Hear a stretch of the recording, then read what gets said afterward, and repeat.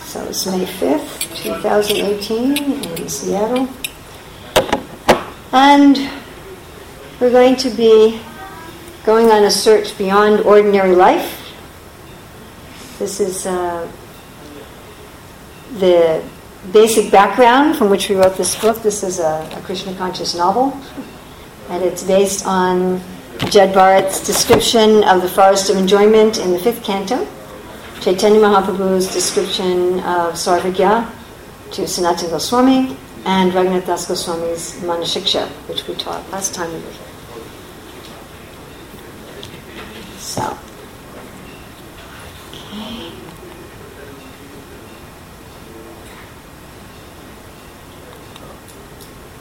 There's a point there. I have to do like that? Yeah. If I just do like this, it doesn't work. I have to do this? Yeah. Okay, so we do... boy, it has to be really, it's really hard. Okay.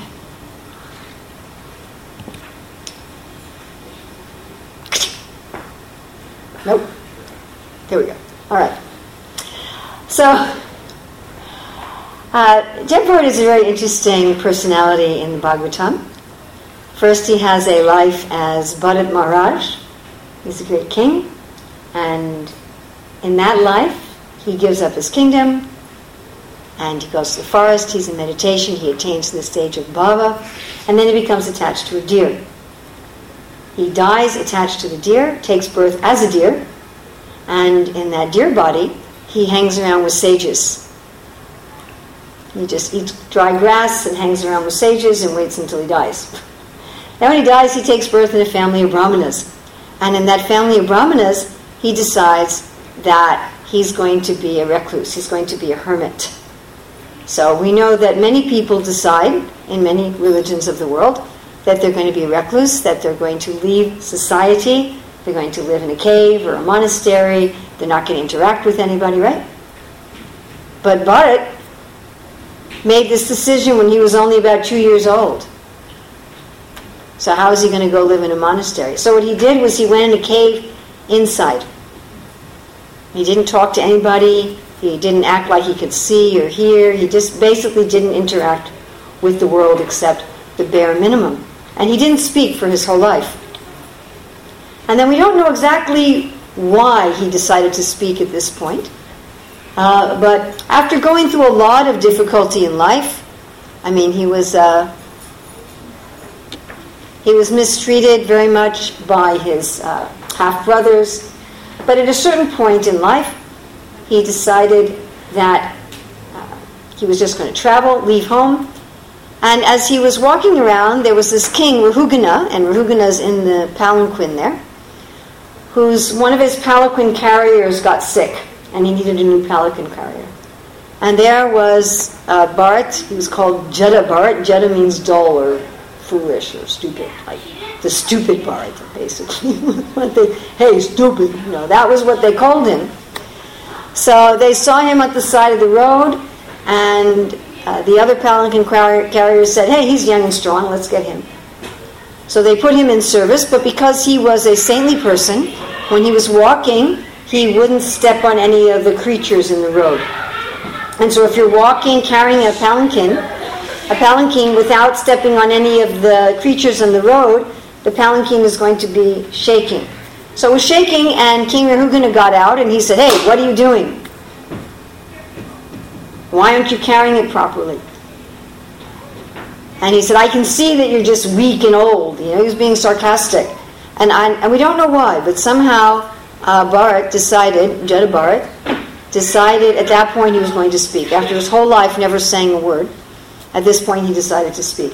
And he told a story about merchants in a forest. So that's where we're going to start our story. Now, these merchants in a forest, this is symbolic of the idea that the soul has turned his back on Krishna and entered into the material world. So the material world is compared to a great forest where one goes for enjoyment. And in this forest, one hopes to, and by the way, the paintings here, we have, the paintings were done by Falguni Radhika of Ypsilanti and Padma Gopi in North Carolina. So this was one of Falguni Radhika's paintings. She also did the cover for the book. So the spirit soul goes into this great forest of enjoyment, thinking, I'm going to get some enjoyment separate from Krishna. And in this great forest of enjoyment, they're looking for many items to sell. So the way Jed Bharat tells the story, it's not the best picture on those swings. But anyway, they're looking for many items. They're going in the forest thinking, oh, we'll collect some fruits from the forest, we'll collect some bark from the trees, some resin from the trees, we'll collect some wood, we'll collect the seeds of plants, we'll collect all kinds of things in the forest. What other kind of things could you find in the forest to sell? Any ideas what else you could find in the forest to sell? Huh? Skins of animals. What else? Honey. Any other ideas what you could find in the forest? Ivory tusks. Ivory tusks of elephants. All right. There is an elephant in this story. That's later. Herbs. Okay, you can find a lot of herbs for medicines, spices, lumber. So we are the merchants. We, the living being who've left Krishna, we are the merchants in this great forest. And we're going through the forest trying to find things that we can profit from. So the things in the forest are compared to the sense objects we find in this world. You know, we're trying to get a house, a car, right? A new phone, a new toy, whatever it may be. We're trying to get things in this world. We're taking the elements of this world and trying to enjoy them. So this is just like we're going to this forest. Now what happens in the forest is you tend to get lost. You go deeper and deeper and deeper and deeper into the forest, finding something valuable that you want to sell. And in doing that, you get lost. And you can't find what anymore? What can't you find anymore? Well, perhaps, but you can't find your what? You can't find your way out. You can't find your home. And that's where we start off in our novel. We start off in our novel of merchants in the forest who can't find their way home. They don't even know where their home, the younger ones don't even know where their home is anymore. And that's our position in this world. Because when we're going through this forest, it's not just one lifetime, it's many, many, many lifetimes. So we're going through many, many species of life, many, many lifetimes as a human, lifetimes as a tree, lifetimes as an animal, lifetimes as a bug. And we get lost. We don't remember, who am I? Where did I come from? Where is my home? How do I get out of here? I remember reading a very interesting true story quite some years ago about a woman who was visiting some friends. And she was a trained explorer and hiker. And she told her friends, I want to go out for a walk. And said she was trained. But somehow she did something opposed to her training. So while she was walking in the woods near her friend's house, she decided that she wanted to climb up on a hill to get a better view. But the climb was very steep. And so she decided she was going to take off her pack that had her food, her water, her phone, and leave it at the bottom of the hill. And as she was climbing up this steep hill, she got to the top and realized, I can't get down. I can't get down the way I came. I can't get down the other side. I'm stuck, and I'm stuck here without food, without water, without any means of communication, and I didn't even tell my friends exactly where I was going. So she violated all the rules of going out into the woods. And she was telling the story, which is how we know it, so she got out of it. She was rescued eventually by a helicopter after 3 days. But she said after a couple days on the top of this hill, she started praying, "Dear Lord, why did you put me in this position?" And then she could immediately understand, I put myself in this position. So, having lost our way in this world, we think, well, why did God put me in it? Why is God making me suffer? Why is God giving me so many problems? But I'm the one who's come to this world and has lost my way. Now, having lost my way, I don't know how to get out. I don't know how to get out. I don't know how to get home. So, what do we do? Now, Jud Bharat says that we have people who have our benefit in mind, who are also in this world. And he compares these to honeybees. And these are the saintly persons. So the saintly persons are also in this world, and they can tell us the way out. So why do you think Jud Bharat compares the saintly persons to a honeybee? Yes? Like the honeybee collects the honey from the ingredients for the honey from different flowers. Sages, the saints, they collect the good things out of the Vedas and Upanishads. Oh, that's wonderful, yes. And they give it in a form of Brahma Sutras.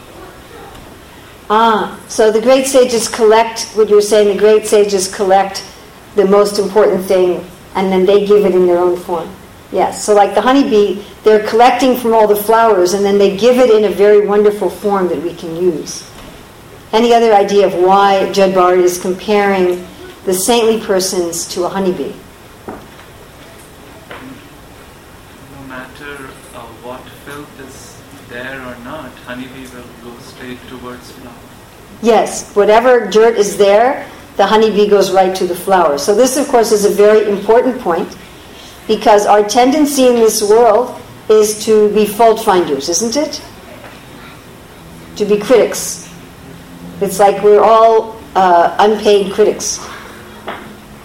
Some people have that as their job, right? They're a book critic or a movie critic or something, but we're unpaid critics. This person's doing that wrong, and this is wrong, and that's wrong, and this wrong, and that wrong, and look at that problem, and look at that problem. And many of us do it with ourselves. We just look at our own lives and say, I'm doing this wrong, and that wrong, and I have this problem, and that problem. So the honeybee goes right for the good things. Right? Honeybees are not attracted to garbage. There are many insects attracted to garbage and filth and excrement, but the honeybee is interested. And also the honeybee extracts the essence. The honeybee extracts the essence, the nectar of the flowers, and turns that into honey. So therefore we called our book The Essence Seekers, because we're going with someone, we're following saintly persons who are looking for the essence. So in this great forest, one may find this saintly person in the form of a honeybee. And this saintly person in the form of a honeybee will give us direction as to how ourselves to find the essence of life. Now, Jud Bharata is going to give us what these honeybee saintly persons will tell us about this world. Now, I should prepare you that this is a little strong stuff. Okay, are you ready? You ready for something a little strong? Yeah. You sure? Yeah. All right. You girls ready over there? Sure? It's a little heavy. I don't know. What about you guys? Can you guys take something a little heavy? All right. Ready? All right.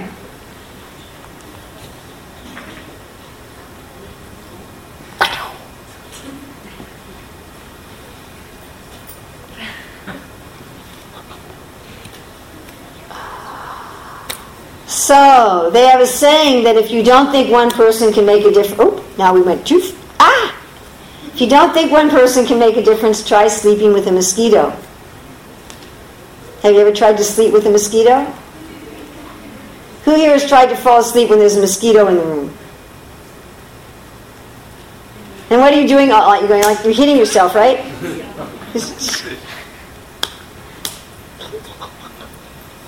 You guys.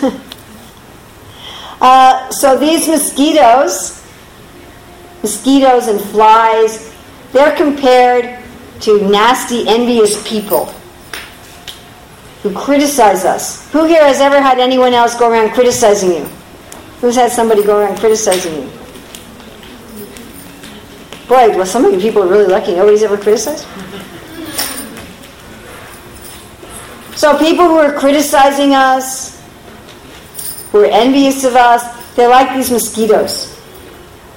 We end up in anxiety. Right? What are they saying about me? Is this bad thing going to happen? Is that bad thing going to happen? Am I going to lose this? Am I going to lose my job?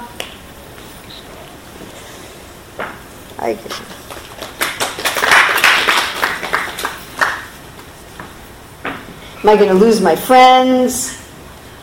Right? What's going to happen to me from all these critics? And then we're not peaceful, just like it's so difficult to sleep when there's mosquitoes buzzing around. You can't be peaceful.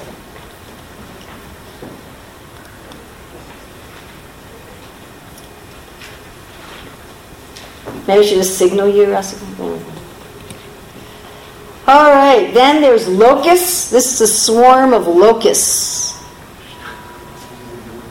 And rats and birds of prey. So what do those creatures do? What do the locusts do? Locusts and bats? No, locusts are insects. They're kind of like grasshoppers. And locusts come sometimes in big swarms. Frankly, they don't come every year, but usually every few years there'll be swarms of locusts. And what do? Destroy the crops. They destroy the crops. And then what do the rats do?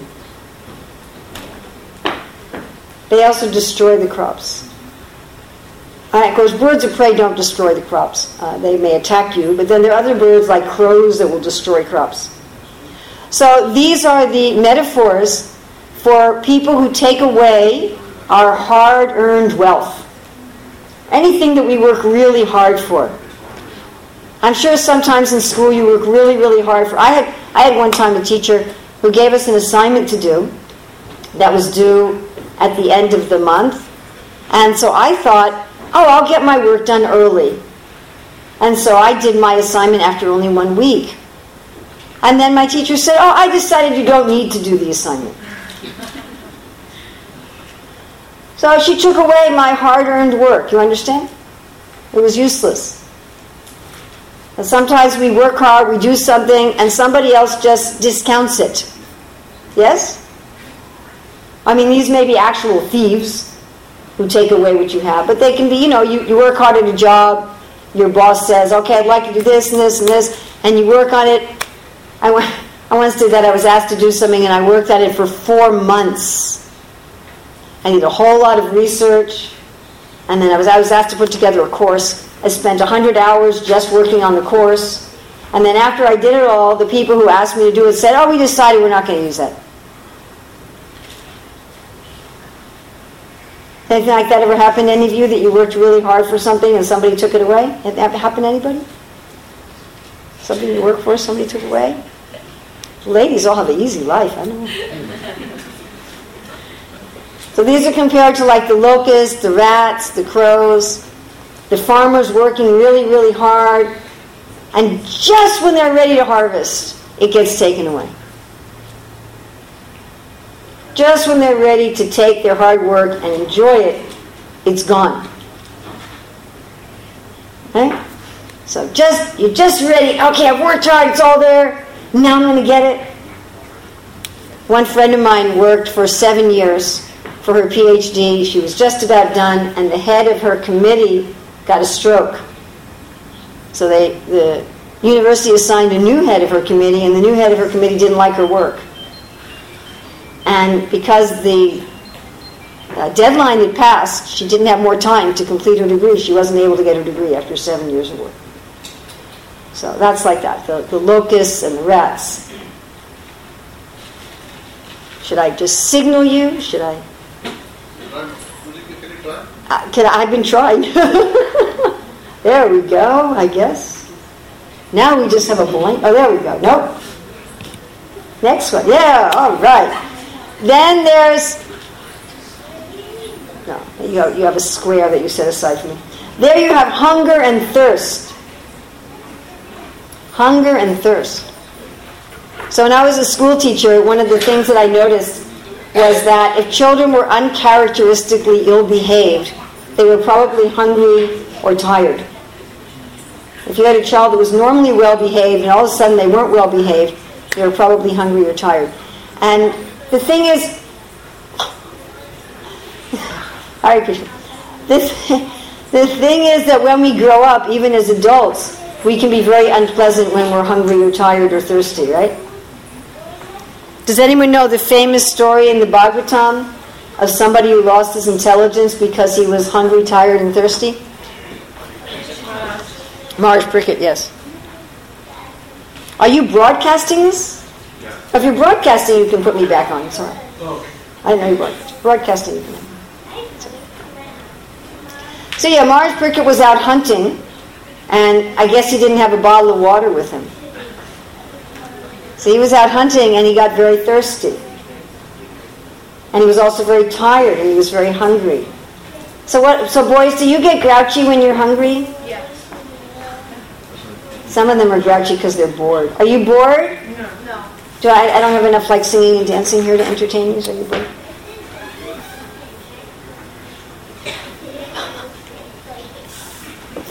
So many times when we're hungry or we're tired, we get not very pleasant, isn't it? We get a little unpleasant. You don't have to raise your hands for this, but you can just think, have I ever been nasty to my family because I was really hungry or tired? Or I was upset about something else? And sometimes, we're hungry, we're tired, we're thirsty, we're sick. And because we have some problem ourselves, we don't treat other people nicely. Rasika, they're going to put me back on, or is it gone? Yeah. Okay. So this is also a problem, that we don't treat others nicely and they don't treat us nicely. Even though they may be our family members, they may be our friends, isn't it? We have close family members, everybody loves everybody else, and somebody's tired and they start a fight. They're hungry and they start a fight. They had a bad day at work and then they come back home and, they say the man yells at his wife, the wife yells at the kids, and the kids kick the dog. We have our frustrations, our difficulties, and then we make other people suffer for them.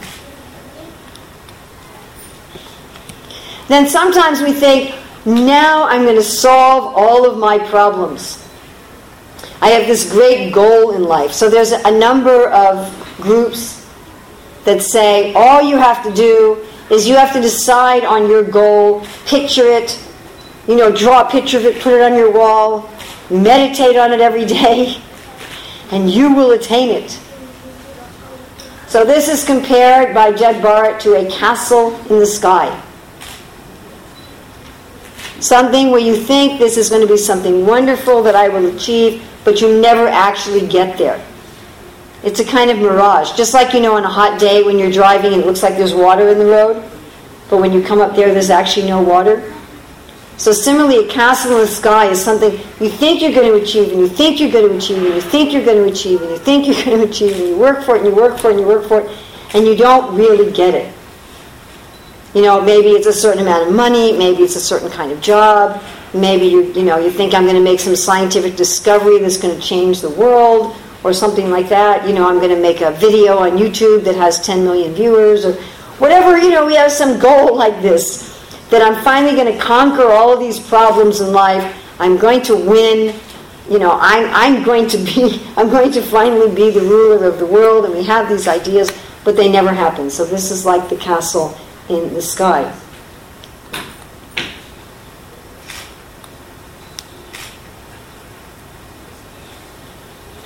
All right, then this next one is called the will-o'-the-wisp, or also phosphorescence in a swamp.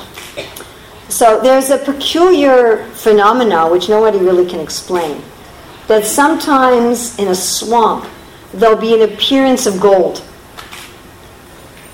So it's like something that glitters and it looks like gold. And sometimes people think that, oh, there's gold there. Now, this is also called the will of the wisp, and the will of the wisp can also mean like some sort of not very nice entity, like a fairy, like an evil fairy or something, that, like you go to get the gold and you fall into the swamp and you die. So this is compared to thinking that happiness is to be found in money. And thinking if I could just get enough money, I would be happy. So this is just like thinking, that the glitter in the swamp is gold. So my dear friends, although certainly having a reasonable amount of money is a very nice thing, there's no doubt about that. It's nice to have enough money so that you can eat and you have clothing and you have a home. But all of the research shows that any money outside of the bare necessities of life does not make you happier.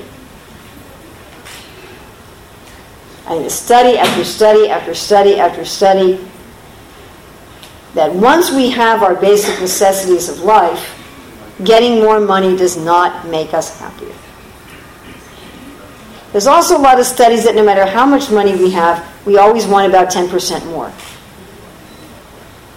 We're always saying, if I could just have a little bit more, then I would be secure. Of course, the irony of this, particularly in America today, is that even Americans that are considered not so well off in America, even if you're like lower middle class in America, you're still among the top 1% of wealthy people in the world. So in America you may think, I don't have enough money, I don't have a good position. But compared to the average person in the world, they're actually quite well off. Even compared to other Western countries. Even compared to Western Europe, Australia, New Zealand, even the other Western countries, the average American is much better off. But still we're thinking, I need more, and I need more, and I need more, and I need more, and I need more, and I need more, and I need more. And we have some kind, if I get to this point of money, then I will be happy. So this is compared to this phosphorescence. It's glowing and it looks like something valuable, and you get there and it's just some combination of chemicals and light, and all you do is fall into a swamp. If we just think for a minute, if money were the whole essence of happiness, then we would say that rich people in general would be happy. At least 90% of rich people would be happy. Are 90% of rich people happy? No. And are 90% of poor people unhappy? No. I know plenty of very happy poor people and plenty of very unhappy rich people. There's not a one-to-one correspondence between wealth and happiness. But this is this idea, this will of the wisp. All right.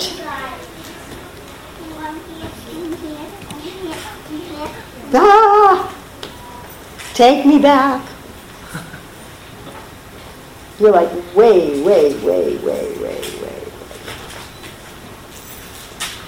You're ruining my whole story for everybody. All right, guys. All right, so then Judd Bart gives the metaphor of a shallow river that's filled with rocks.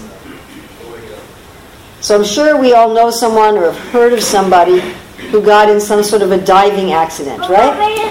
Lie down like this.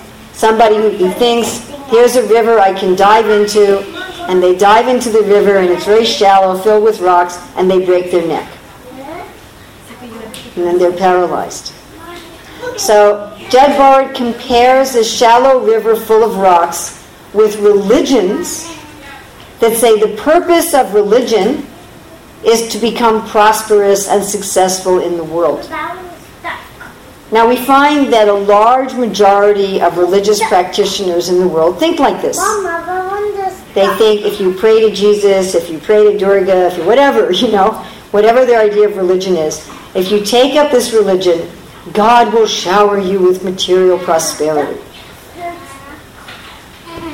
Now, certainly better to take up religion for prosperity than not to take up religion.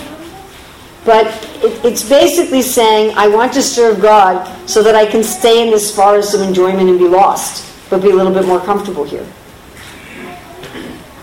So it looks like it's a river, it looks like it'll be refreshing, it looks like it will actually give you some relief, but all you do is break your neck.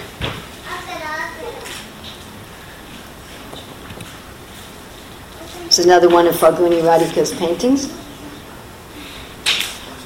So here is a whirlwind or a dust storm.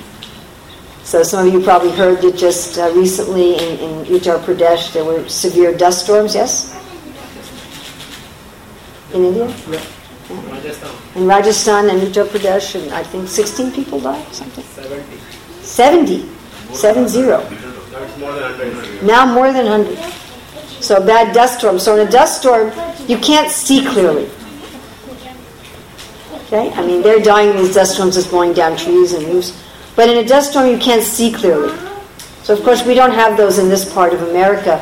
But sometimes you have a heavy rainstorm. Sometimes you can't see, like you're driving, you can't see from the rain. Or sometimes there's a blizzard. I don't think you have many blizzards here. But sometimes there's like a blizzard of snow, you can't see. So some kind of weather phenomena where you're not able to see clearly. So Judd Bart compares this to sexual attraction. In fact, particularly improper sexual attraction. So when we get attracted to somebody, we have some romantic attraction to an improper person, we lose our intelligence. And all over the world, they call this like falling in love, right? You fall. In Russia, the expression is you lose your head.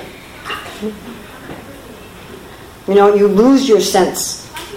I remember when I was growing up, there was a very famous song called When a Man Loves a Woman. It was saying, you know, he can't see, if she's not a good woman, he can't understand it. Because he's lost his head. He's lost his intelligence. So therefore, in civilized societies, used to be anyway, that you don't just let unmarried people go out and find somebody. You don't just say, go in the world and just find somebody. Why? Because you lose your intelligence. You're not able to discriminate who's a good person, who's a bad person, what I should do. Isn't that a fact? Yes. And again, I'm sure we all know of people who have had this happen to them. You know, I know of many people who have had this happen to them. Where they become attached to somebody and you're like, this is not a suitable person. I had one woman I know who always said, I'm never going to marry, I'm never going to marry, I'm never going to marry. And then she met this man and she just became blinded by this dust storm. And he was an ex-convict. I was like, I said, look, this is not a suitable person for you. Oh, but I love him. You know, and you have some idea of how that story ended. So it's a very unfortunate thing and something that we should be willing to allow ourselves to be protected from. It's actually a great downside of the modern world that people are not protected in this way. And that it's almost like the whole world is walking around in a big dust storm. All right, then we have owls and crickets. You know what crickets are? These little bugs, they like to come in the house and they make this chirping noise at night. But you can't find them. So, you know, they're making this noise. But they're hiding. And then owls are very interesting. Owls are silent. And because of their silence, they can swoop on their prey without the prey noticing. You know, they fly at night, so they're unseen and they're silent. So these are the enemies that we don't see. Do you know, many people are saying that you are this and this and this. Oh, who's saying? Well, I can't tell you who's saying it. But many people are saying. What exactly are they saying? I can't tell you that either. It's confidential. But listen, as your friend, I just want to tell you that many people are saying you have a problem. And you should take care of it.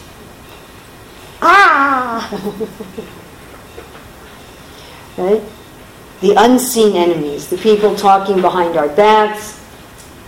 We're not quite sure what they're saying. We're not quite sure who's saying it, but we know somebody's saying something.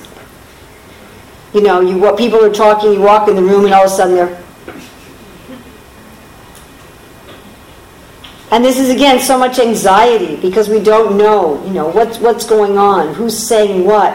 Do I have to worry about it? What do I have to worry about? I remember one time when someone came and said something to me like that. Urmila, many people are saying... It turned out the only people saying something was the person who was talking to me.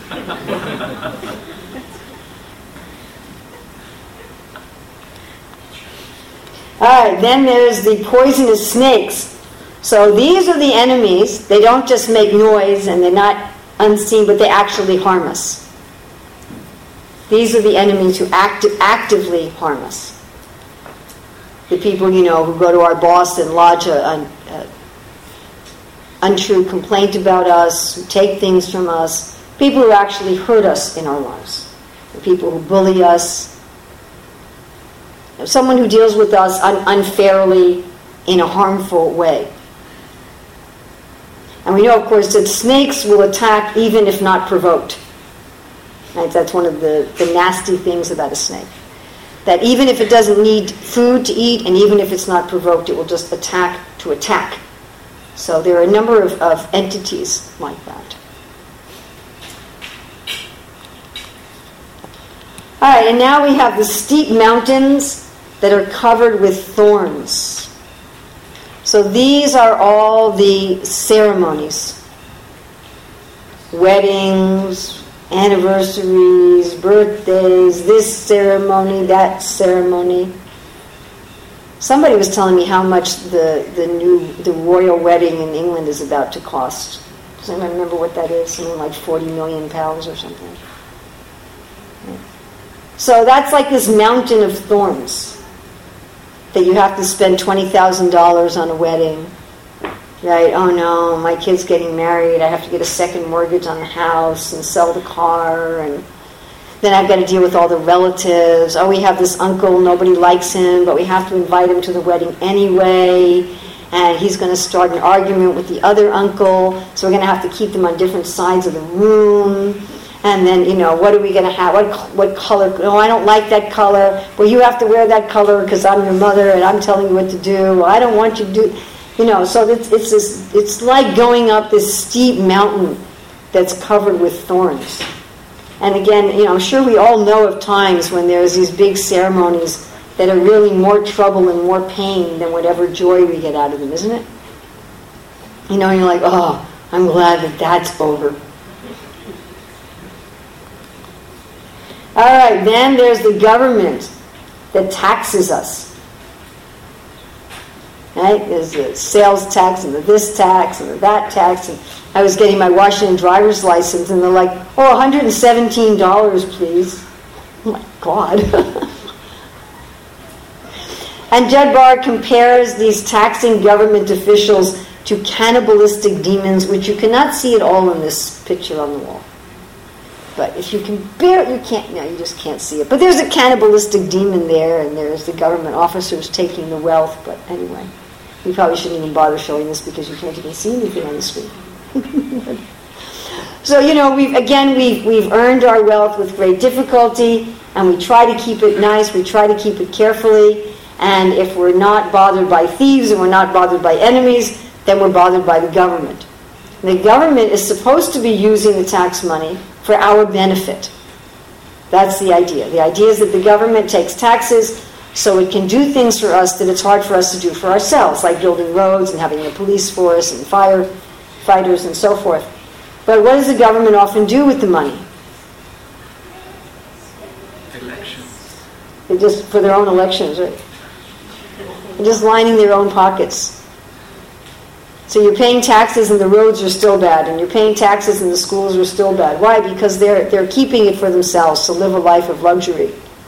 Or let me spend millions of dollars of the taxpayers' money taking a luxury cruise or something like that. So why cannibalistic demons? Because they're eating their own citizens, basically. Instead of caring for the citizens, they're devouring the citizens. All right, the next thing is a swarm of bees in a disturbed hive. And this is compared to adulterous affairs. So in adulterous affairs, the betrayed party becomes as angry as bees in a hive.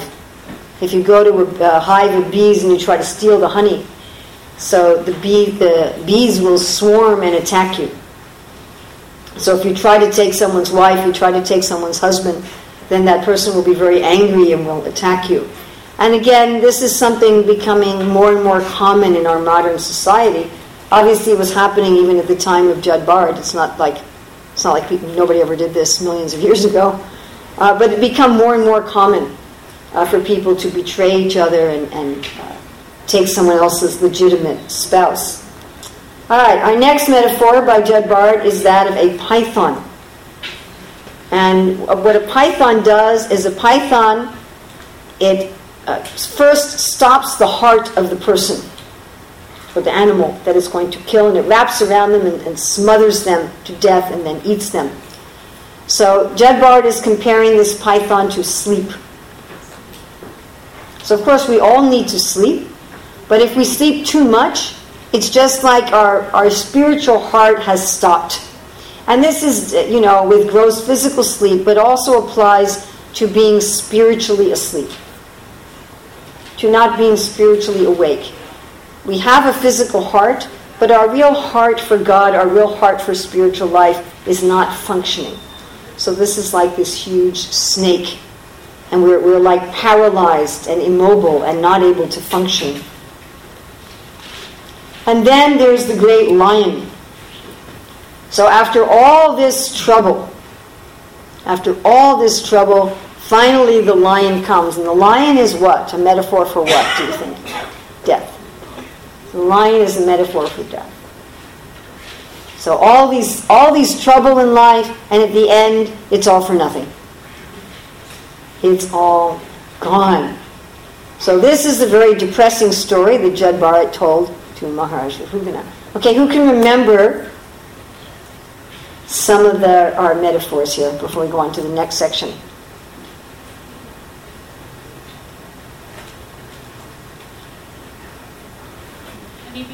Honeybees are like what? Sages. The sages and the saintly persons. Good. The one about taking the honey from the bees and like taking a spouse. Yes, having an affair with somebody. Yes, good. Wasn't there like a thorn mountain or something? A mountain of thorns. Yes, what's that an analogy for? The wedding? Weddings and ceremonies in general. Big ceremonies and things. Yes. The forest as the material world. Excellent. The forest. And what happens in the forest? You get what? You get you want to sell things basically. Right, and you get what? What happens to you? And then you go deeper and deeper into the forest, then you get lost. You get lost. Yes, good. Okay. Yes. Diving into the shallow pond. The shallow river that's full of rocks. And that's an analogy for? False religions. Religions that promise material happiness. Right, it looks like a religion, but you break your neck. Yes? Owls? The owls.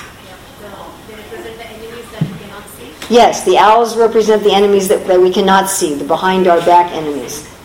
The mosquitoes? Mosquitoes. Which represent the people talking about. People talking about you, yes. Nasty things about you. Good. Snakes and the python. Okay, there's the two. There's the python snake. Python snake is an analogy for sleep. And then the poisonous snakes are for those who actually harm, enemies who actually harm you. Yes? A lion, which is death. Very good. All right, so are we all now sufficiently depressed? But you remember there was one good metaphor here. What was the one good one? The honeybee. Oh, we forgot one. What about the dust storm? Yes. The swamps and the gold. The swamps and the gold. Yes, what's that? That's when you're searching and you see it, but you can't get it. That's the castle in the sky. Castle in the sky is you see it, but you can't get it. And the phosphorescence in the swamp is Having goals, having a whole Having a hope that getting money is going to make you happy.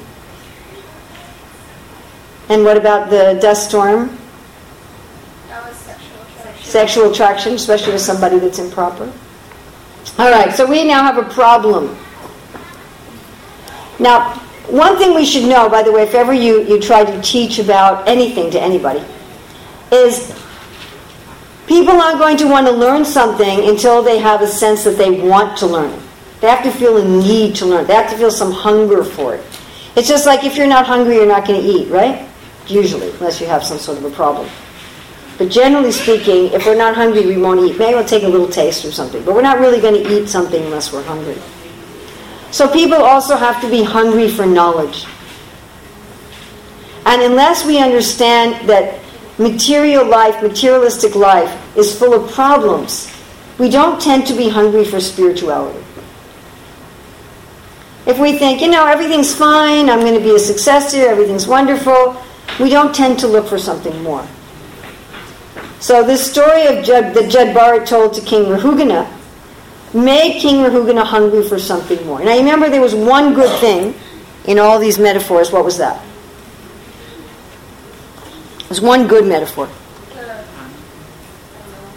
The honeybee. The honeybee. There was one good metaphor. And we find in the book that we wrote, the honeybee will go all the way through the book. The same person will go all the way through the book, helping the characters to actually find what is the essence of life. So now we're going to turn to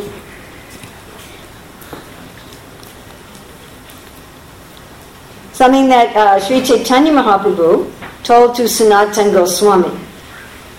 So Sri Chaitanya Mahaprabhu told Sanatana Goswami his own set of metaphors. This is in Madhya Lila, chapters 19 and 20.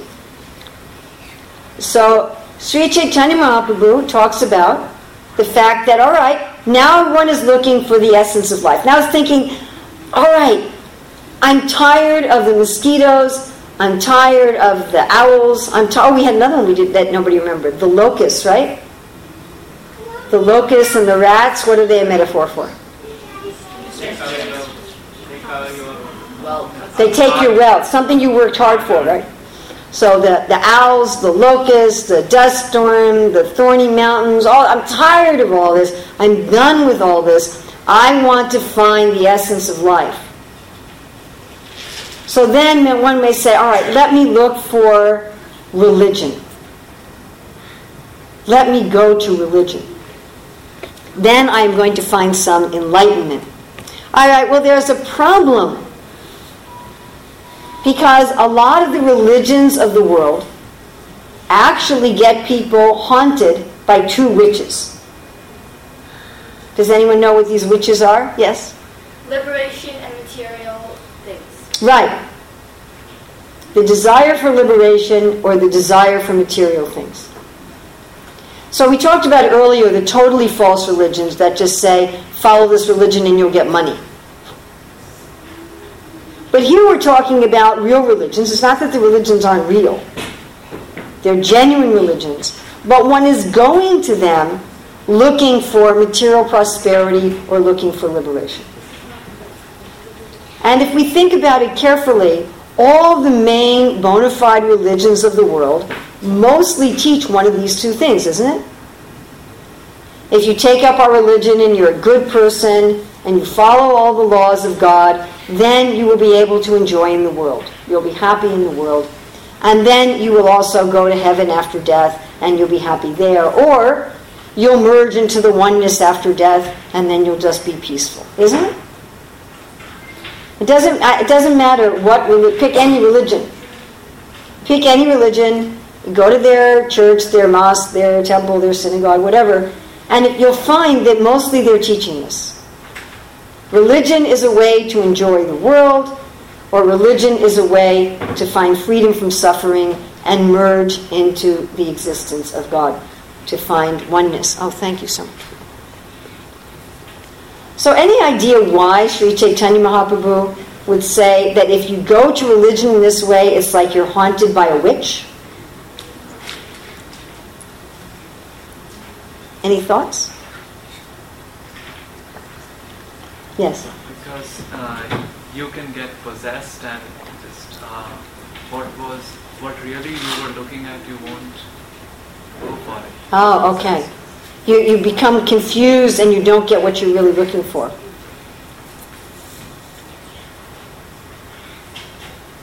Any other thoughts? Yes. Isn't a witch a symbol of illusion? Yes, a witch is a symbol of illusion. Some other thoughts about why Mahaprabhu says that these... Yes? Is it because you're still doing it for yourself? Oh, excellent. You're still doing it for yourself. Yes. Still doing it for yourself. So we have actually a nice... I'm not telling you the story here, by the way, because that would ruin the story. So I'm just telling you the metaphors behind the story. But we have a nice quote here.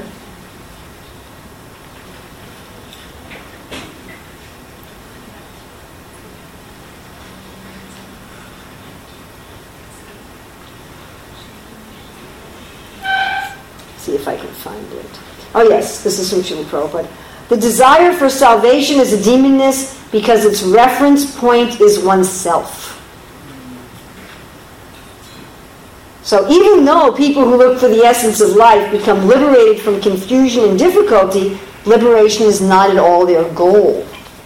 So it's a fact that if you take up, this is what's really tricky, everybody, if you take up a genuine religion, you probably will become happy in this world. Doesn't Krishna say that in the 3rd chapter of Bhagavad Gita? If you do sacrifices, you'll be able to live happily and attain liberation. He says that, right? So if you take up a genuine religion, you will become happy in this world, generally. And you will, generally speaking, attain liberation.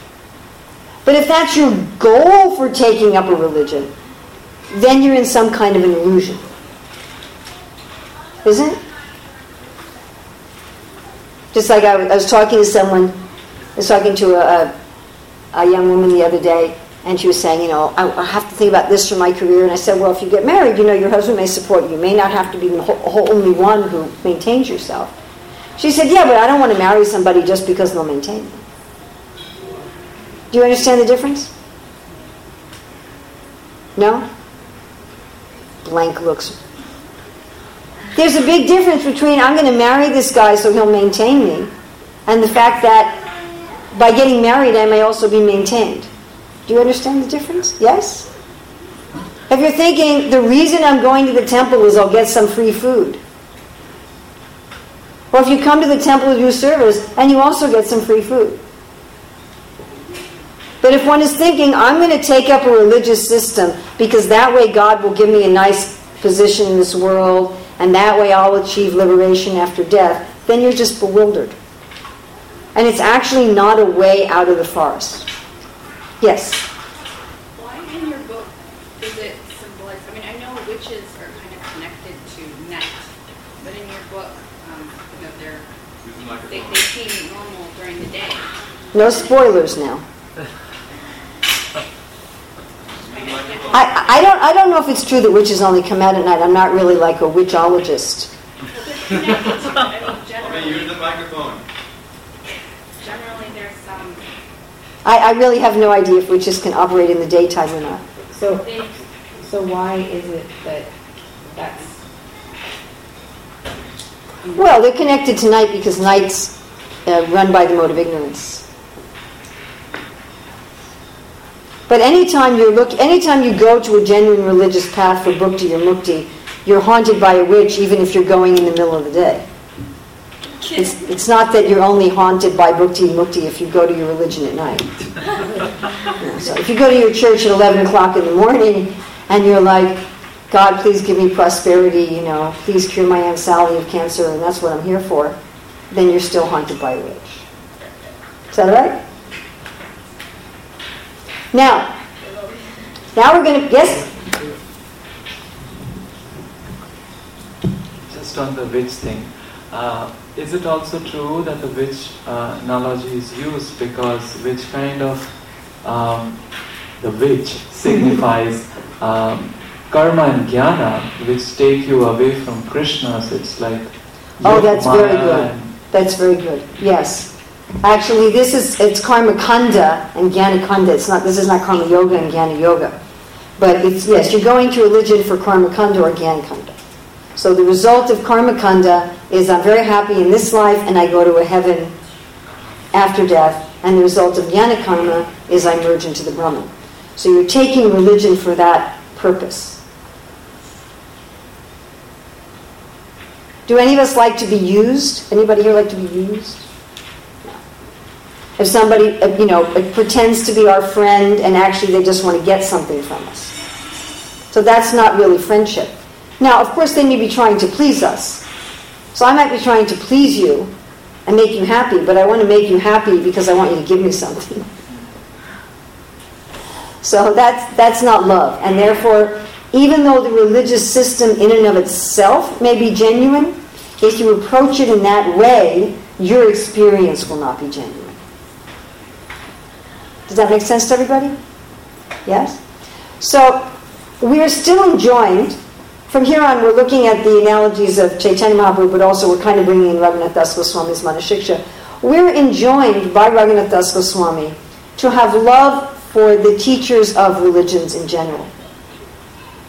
And the way that we as individuals can help getting free of these riches of bhukti and mukti is by having genuine love for the teachers of religion, even if they're functioning at a lower level. We can have love for the fact that they're teaching genuine religion. And what's beautiful about anything that's genuine religion is that eventually one will become purified. Just like we say to people, even if you chant Hare Krishna with offenses, by chanting offensively, eventually you'll become purified. Not that you should chant offensively, but eventually you'll become purified. It will take longer. So if somebody approaches Krishna, just like it's explained in the Bhagavatam, if you're even saying, oh, let's go to the Cinerama and watch a movie, Krishna gets all excited. They said my name. So yesterday when I was with the family, so Karika was listening to music and she had like headphones on. And so if people were talking, she couldn't hear them. But I said her name. I said, oh, you need to give that to Karika. And immediately she looked up. So we're all like that. Just like when you're in a crowd of hundreds of people talking, you know how the talking becomes kind of a blur? Right? You can't make out what they're saying, but if someone says your name, you can hear it. So Krishna's like that. When you say Cinerama, he perks up. His name is Harry. Then he goes, somebody's saying my name. So even a little bit of something, it's explained very nicely, Yamaraj in the 6th canto, even a little bit of endeavor in real religion will eventually bring you to bhakti.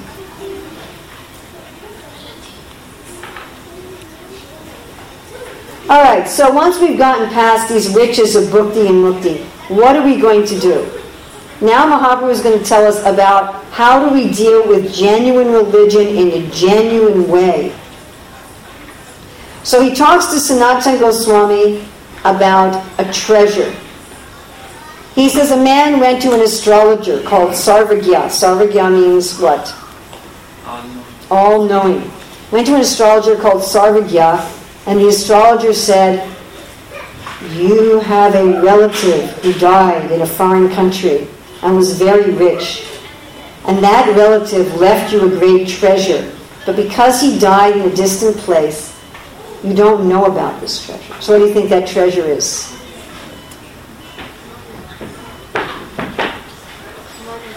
No, it's not money. Spiritual life, love of God. Yes. Krishna. Not just Krishna, but Krishna Prema. Yes. Love for Krishna. So he said, now you could go in 4 different places to look for this treasure of love of God. He said, you might go in the north. You might go in the east. You might go in the west. And you might go in the south. So here we have a great city where one can find out true religion. And it has a northern, eastern, western, and southern quadrant. In the north, Sarvagya said, you have to be very, very careful of a snake. In the south, you have to be very careful of the hornets. In the west, you have to be very careful of the yakshas. Now, Sarvagya didn't say what you had to be careful of in the east. He just said your treasure is in the east. But in the previous chapter, Mahaprabhu had said that when you go in the east, you have to be careful of wild elephants. So in each section of our great city of genuine religion, there's a danger. Can anybody remember what's the danger? What's the danger in the north? The snake. In the south, anybody remember? Hornets. In the west, yakshas. And in the east, a mad elephant. All right, so first we're going to go north.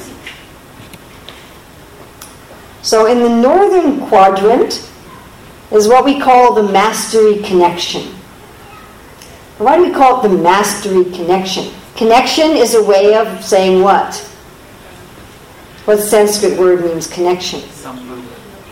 Sambandha, yeah. Also? Yoga. Yoga. Connection is yoga. And why mastery? What kind of yoga do you think involves mastery?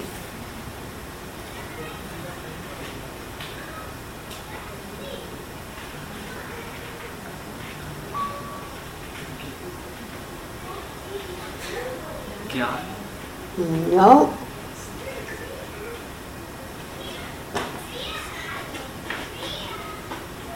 Who here has ever fasted for a whole day? Who's ever fasted for a whole day? Who's ever fasted from both food and water for a whole day? Anybody fasted from food, water, and sleep for 24 hours? So when you fast for a while, you get a kind of sense of mastery, don't you?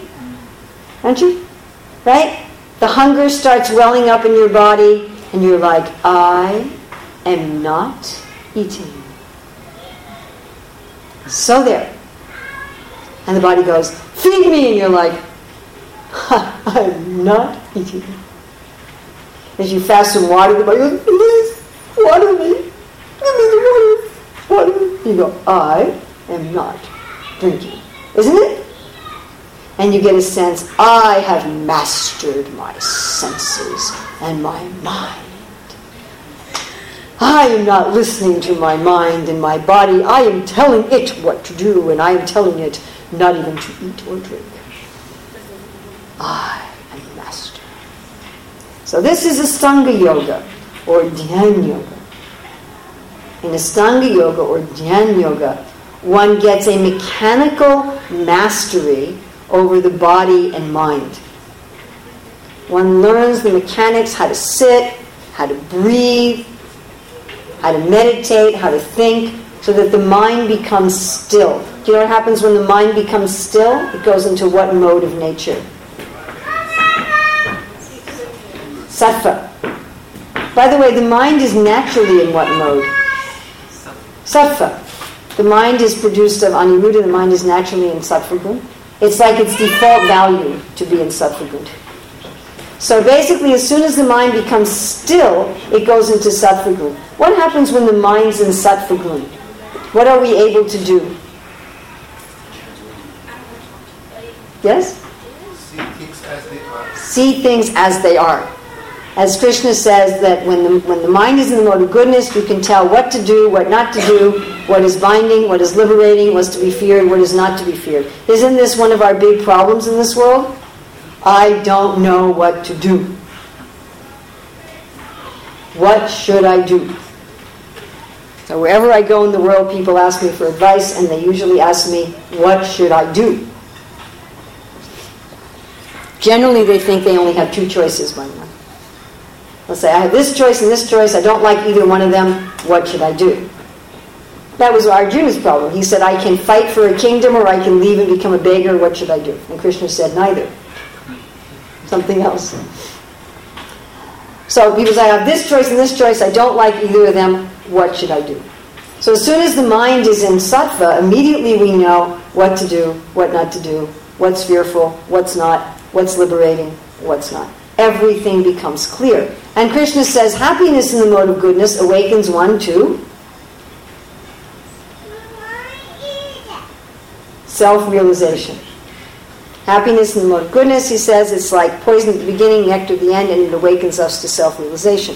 So if you make the mind still and in the mode of goodness, that may lead to seeing the self and the super self.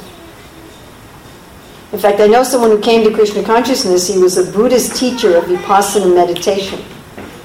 And of course the Buddhists teach there's no self and there's no God. And after like 20 years of doing this meditation, he actually had a vision of the super soul in the heart. And he said, oh, I didn't expect to find Krishna. Not an Indian man. He said, I guess those Hare Krishnas were right. They're actually Krishna. So it's kind of shocking to me. So if you put your mind in the mode of goodness, then you may get this realization. And that's the process of Astanga Yoga or Dhyana Yoga.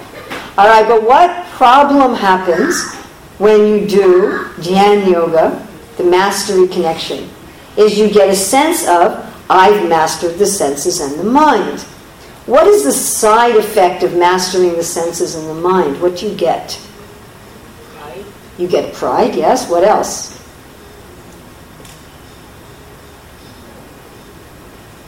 A mastered mind is capable of what? Something pretty amazing. Yes? Thinking of Krishna? It could.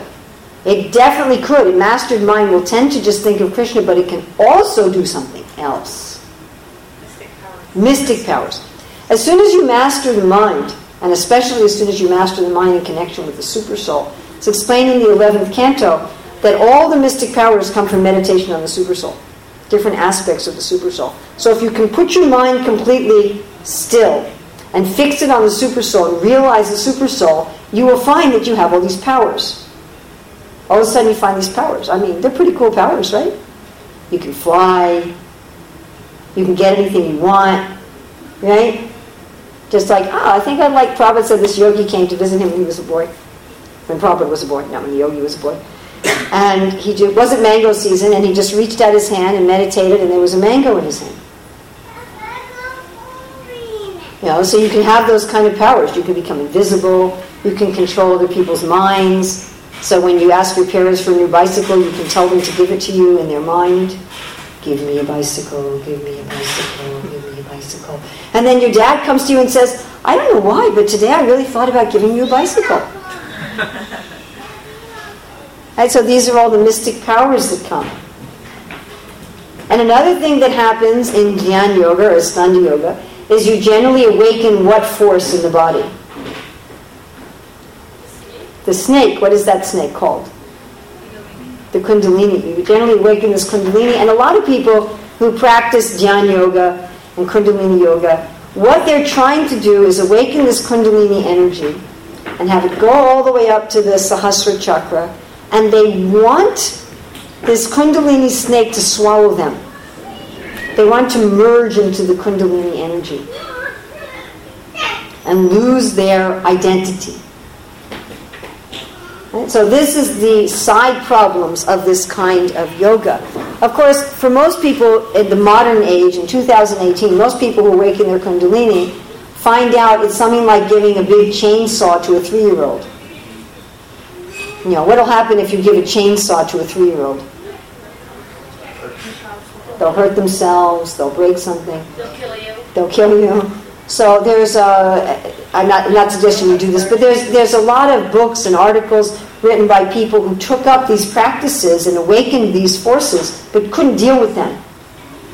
And then they ended with all kinds of health problems and all kinds of mental problems. And in fact, I know a number of people who did that and then came to Krishna consciousness.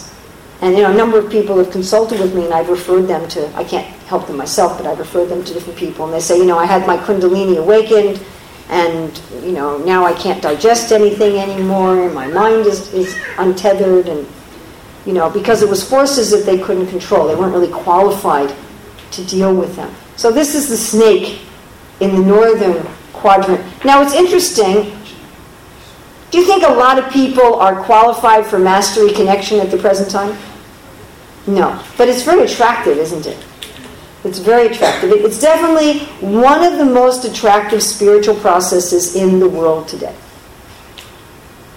So if you talk to the average person about meditation, they're probably familiar with it.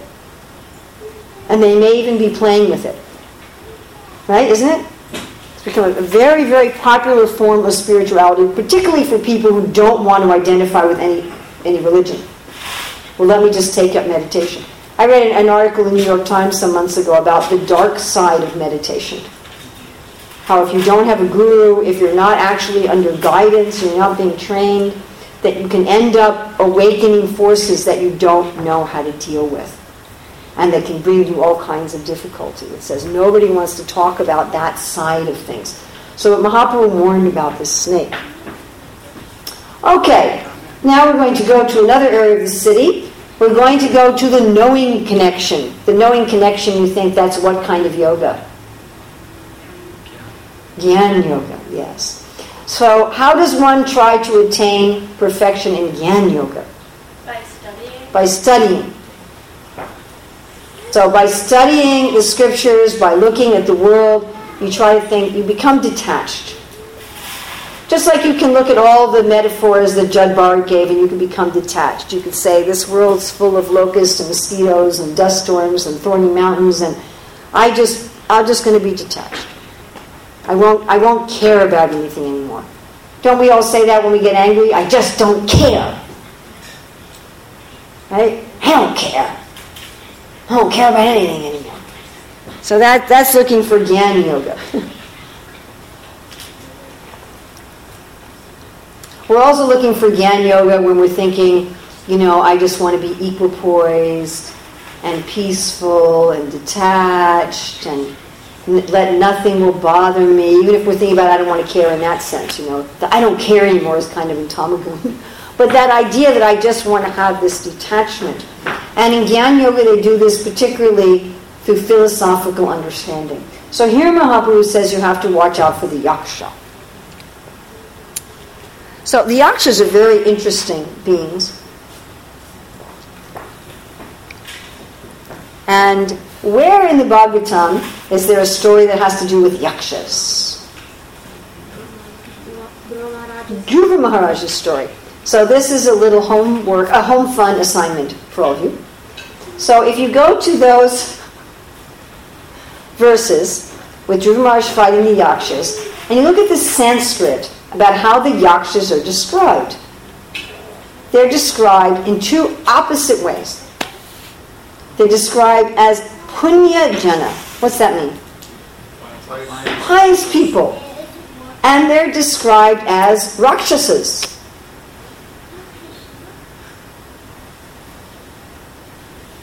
They're described as wizards and demons, and then they're described as pious folk.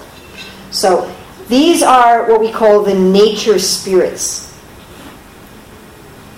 So in all the old cultures of the world, there was some idea that nature was guarded by different spirits. Now these are not demigods. They're not higher beings in that sense. They're not supernatural. They're really like ultra-natural. They're nature beings. They're like the beings that guard the woods and the rivers, and they guard the treasures of nature. And in all the old cultures, those beings are shown as sometimes being nice and sometimes not being nice, right? Isn't it?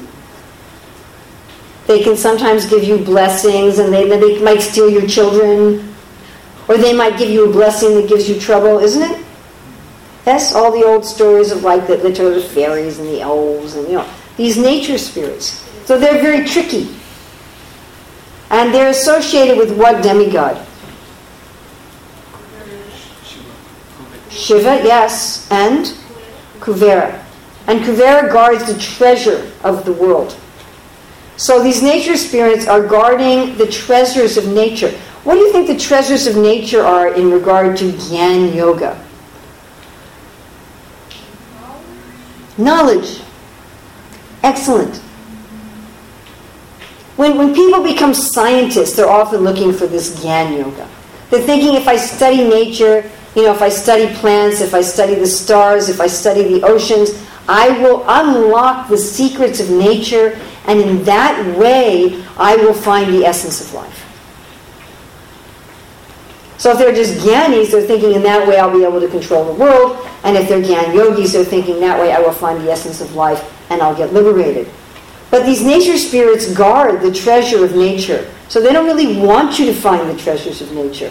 And what often happens when people study nature? They get what? They get confused, don't they? Okay, we have this new theory. This new theory explains it. Oh no, I have this theory. And this theory can't both be true, isn't it? You have Newtonian physics, you have quantum mechanics, but they don't work with each other. They each describe nature, but they don't describe nature in a way that's harmonious with one another. So you have to either look at one or the other. And neither one describes nature completely. You never get a complete view. So you find a theory and you go, oh, this is it. But it doesn't describe things completely. And then another one, oh no, this is it. And that doesn't just... And you become bewildered. So it's like these yakshas take those who are looking for knowledge in nature and bewilder their intelligence.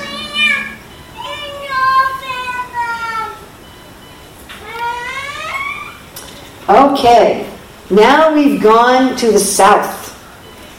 In the south we have action connection. What do you think is action connection?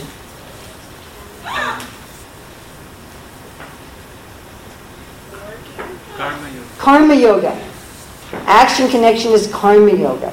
How to find the essence of life through work, through your natural work. And here Mahaprabhu says to beware of the hornets.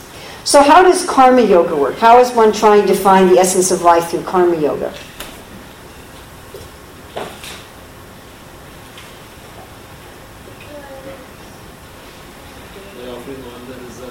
Yes, karma palatyaga. You give up the fruit of your work, and then Krishna says in the 12th chapter, when you give up the fruit of your work, you find peace. You find peace. So in Mastery Connection, they try to find peace by mechanically making their mind still. In Knowing Connection, they try to find peace by understanding nature, the essence of nature. And in Karma Yoga, they try to find peace by giving up the results of their actions. Now, of course, giving up the results of your actions is hard. Usually we do actions to enjoy the results. So it's kind of, you're kind of going opposite to your general tendency. Right? But the problem here in the action connection is the hornets. So I was thinking, why did Mahaprabhu talk about hornets? So of course Mahaprabhu was preaching in Bengal and Orissa, and in that part of the world there are giant hornets. Now these giant hornets are the enemies of what insect? If anybody can guess. The honeybee. Giant hornets are enemies. And you remember who the honeybee was way back. Who was that honeybee? The sages and the saintly person. The giant hornets will try to enter into the hives and steal the bees' honey. Now the bees also can conquer the hornets if the bees are in a group. A single bee cannot conquer a hornet, but a group of bees. So we have our Bhakta Sangha. Huh? Now how do the bees do it? The group of bees surround the hornets, and they take their wings and they move them very, very fast. And by doing that, they create heat. And the heat kills the hornet. And when they kill the hornet that way, the hornet is not able to send out distress signals to the rest of the nest. Now generally with hornets, with these giant hornets, if you kill one hornet, it sends out chemical distress signals to the rest of the nest, and you bring the whole nest down on you. Now these hornets are big, you definitely cannot see it there. But anyway, you see kind of one hornet in the corner? You see that one hornet in the corner that's kind of yellowish? That hornet is sitting on a finger. You can see it there. The hornet is basically almost as big as a finger. That's how huge they are. Use a pointer. Oh, I have a pointer too? Is it? The laser button,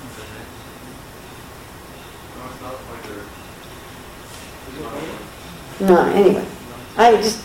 He's there in the corner. All right, so what do these hornets represent? So I did quite a bit of research. Why is Mahaprabhu using this hornet? So hornet society is very hierarchical. It's a very hierarchical society, and it's a very hierarchically exploitive society. So the chief hornets will not necessarily make sure that the peon hornets get something to eat. The upper class hornets, they exploit the lower class hornets.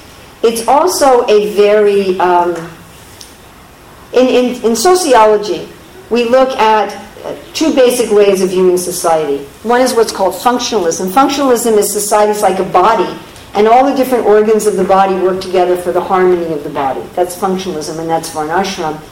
In what's called a critical theory or conflict theory, people see society as either a clash between economic classes or a clash between genders or both.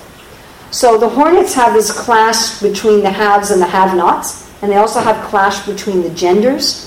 So the male and female hornets are not very nice to each other. And in fact, the male hornets are so cruel to the female hornets that the queen hornets would rather have nothing to do with the male hornets, even though that means that they won't be able to lay any eggs and continue their colony.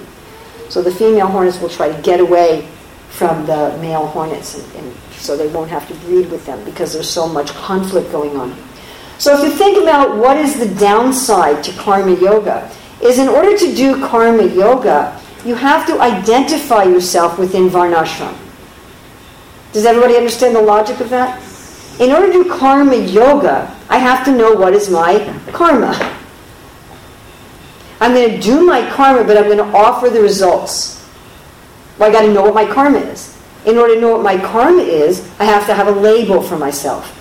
I have to be able to say, I am male, I am female, I am brahmana, I am kshatriya. And the danger of putting a label on yourself is you forget that it's a label and you start thinking that it's you. And you start thinking, oh, I am a kshatriya, I am a this, I am a that. And then once you think I am a this, I am a that, then there's a tendency to exploit those who don't have as much power as you according to the label. So there's a tendency from karma yoga to go into kind of the ugly side of karma. And as soon as you do that, you become like one of these hornets. Where you have a society, but you have a society that's in conflict. All right. Now we're finally going to go to the eastern side. And the eastern side, we have, of course, the devotion connection, which is Bhakti Yoga. So in Bhakti Yoga, one is trying to find the essence of life. How? Through service. Through service and through love. Through selfless service and through love, and particularly at the present time, Bhakti Yoga under the auspices of Sri Chaitanya Mahaprabhu is especially through kirtan. So especially through singing, dancing, music, and so forth. And in fact, we see that all over the world, that most of the main religions of the world have some kind of singing, some kind of prayer, some kind of singing, isn't it? I mean, certain religions are opposed to instruments and certain religions are opposed to dancing, but the concept of some sort of prayer, some sort of glorification of God that is sung, you find that throughout the religions of the world. So this is one of the essential practices, especially in Kali Yuga, of the devotion connection. Now, why does devotion connection bring one to the essence? How does it do it? So in mastery connection, you do it by stilling the mind. Right? In knowing connection, you do it by unlocking the secrets of nature. In action connection, you do it by finding the peace from giving up the fruits of your work. Yes? I did not ask you. How do you do it in devotion connection? That's what we're all doing, we ought to know how it works. Dovetailing things. Dovetailing things, that's actually an element of action connection. Our devotional endeavor and grace of Krishna. It's grace, yes. What we're doing in devotion connection is we're attracting grace. We're attracting the Lord's mercy. And we're doing that by simply trying to please him, simply to please him. If we're trying to please him to get something from him, then we have the problem of the witches. Then we're under the control of the witches. But if we're trying to please him just to please him, and we all have that experience in this world. Sometimes we try to please somebody just to please them. We don't want to get anything from them. All we want is that they're happy. Right? We all have some experience like this. It's particularly notable in the parent-child relationship, where you just want to please your child to please your child. Right? There's some little child, and you want to play with them and tickle them and give them something just so they'll laugh. You don't want to get something from them. What are you going to get from a 2-year-old child? What do they have to give you? All you want from them is their happiness. All you want to do is make them happy. You become happy at their happiness. The little child laughs and you're happy at their happiness. So that is bhakti. Bhakti is you're happy at the happiness of Krishna. And what does that do to your heart? It melts your heart. Okay, now here we have a danger. I don't think you can see it very well in that picture. But here we have the danger. What's the danger in this quadrant? Mad elephant. The mad elephant. So I think that those of us here in the Pacific Northwest, we don't see any mad elephants. We don't even know what a mad elephant is. Well, what are they talking about, mad elephants? You think of it as an elephant with schizophrenia. What exactly is this mad elephant? So in Mahaprabhu's time, everybody knew what a mad elephant was. First of all, in those times, they used elephants to do work. That's still true in some parts of the world, like Thailand. And elephants do work, especially in the forest, because they're especially useful for moving lumber in the forest. Because they can go into a jungle or forest without making a road. You have to create a road, and the elephants can pick out the best wood and move it with their tusks and so forth. So elephants were used for work. They were also, of course, used in the military. And so Mahaprabhu was in a society where people domesticated elephants, and also, of course, where there were some wild elephants. Now, elephants are very unusual in the animal kingdom. So in the animal kingdom, the females in the animal kingdom go into a period of what we call heat, where the females go into a period where they're able to reproduce. The females go into cycles where they can reproduce and where they can't. And generally in the animal kingdom, males are always able to reproduce. So that's true for elephants too, but the male elephant goes into a period where they're especially potent. And when they go into that time, they become crazy. Now, it's not cyclical. Like with the females, these things are cyclical, and they can be measured, and they can be planned for. With the male elephant, it just seems to be spontaneous. So the bull elephant goes into this state called must. And when a bull elephant goes into must, they have this liquid called temperin that starts coming out of the sides of their head, and they're urinating constantly. So their back, the inner part of their back thighs is constantly covered with urine. And they become very sensitive to noise. Like any kind of noise, they become angry. Any kind of movement, they become ultra sensitive. And they forget all of their loving relationships. So they say elephants never forget. And elephants are naturally very affectionate creatures. So like elephants are very affectionate to their mahouts, anybody who took care of them. But a bull elephant in must will kill the people who took care of him and who he's very attached to. He forgets all of his training. He will destroy anything in his path. So a bull in must will just like rampage and destroy a village, a garden, a jungle, anything. Now, the theories that zoologists have is that generally only the very old bull elephants will reproduce. And that the only way the young bulls will ever get a chance is by going into must. Because when the bulls are in must, everybody gets out of the way, even the old bulls. So an old, powerful bull will get out of the way of a young bull in must. Now, in the societies where they use elephants in work, they know the first sign of a bull going into must. And what they do is they withhold almost all food and water from the bull. They give it just enough water to live, no food. And after 3-4 days, it passes and the elephant's normal. In modern society, when they use elephants like in circuses or zoos, when an elephant goes into must, they consider it inhumane to not give him food and water. So instead they lock it in a heavy, heavy cage. And must naturally can go on for weeks or even months. So they keep the elephant isolated in a cage. I'm not sure what's more cruel, but anyway, that's the way it's dealt with it in the modern civilized society. But the old way of dealing with the elephant in must is you don't give it anything to eat or drink, and if you do that right at the beginning, as soon as the mahout is supposed to notice the very, very first signs of must in the bull, and if they notice it right in the beginning, and they basically starve the elephant, then must will pass in 3 or 4 days, and everything's fine. Never becomes a big problem. So what does this elephant in must represent in the devotion connection path? And particularly one anartha. Aparad, and particularly one aparad. Vaishnav aparad. This elephant in must represents Vaishnav aparad. The tendency to criticize other devotees out of one's own pride. And Lord Chaitanya says that criticism of other devotees will act like an elephant in must going through a garden. Imagine what one of these bulls in must going through a garden would do. Completely. They'll knock down trees. They'll knock down houses. So this is the danger in bhakti. And why do you think this becomes a danger in bhakti? What do you think happens in bhakti? As you progress in bhakti, you start getting what? Pride. You start getting some respect from others. Oh, you're so advanced in bhakti. And then you can think, yes, I am so advanced.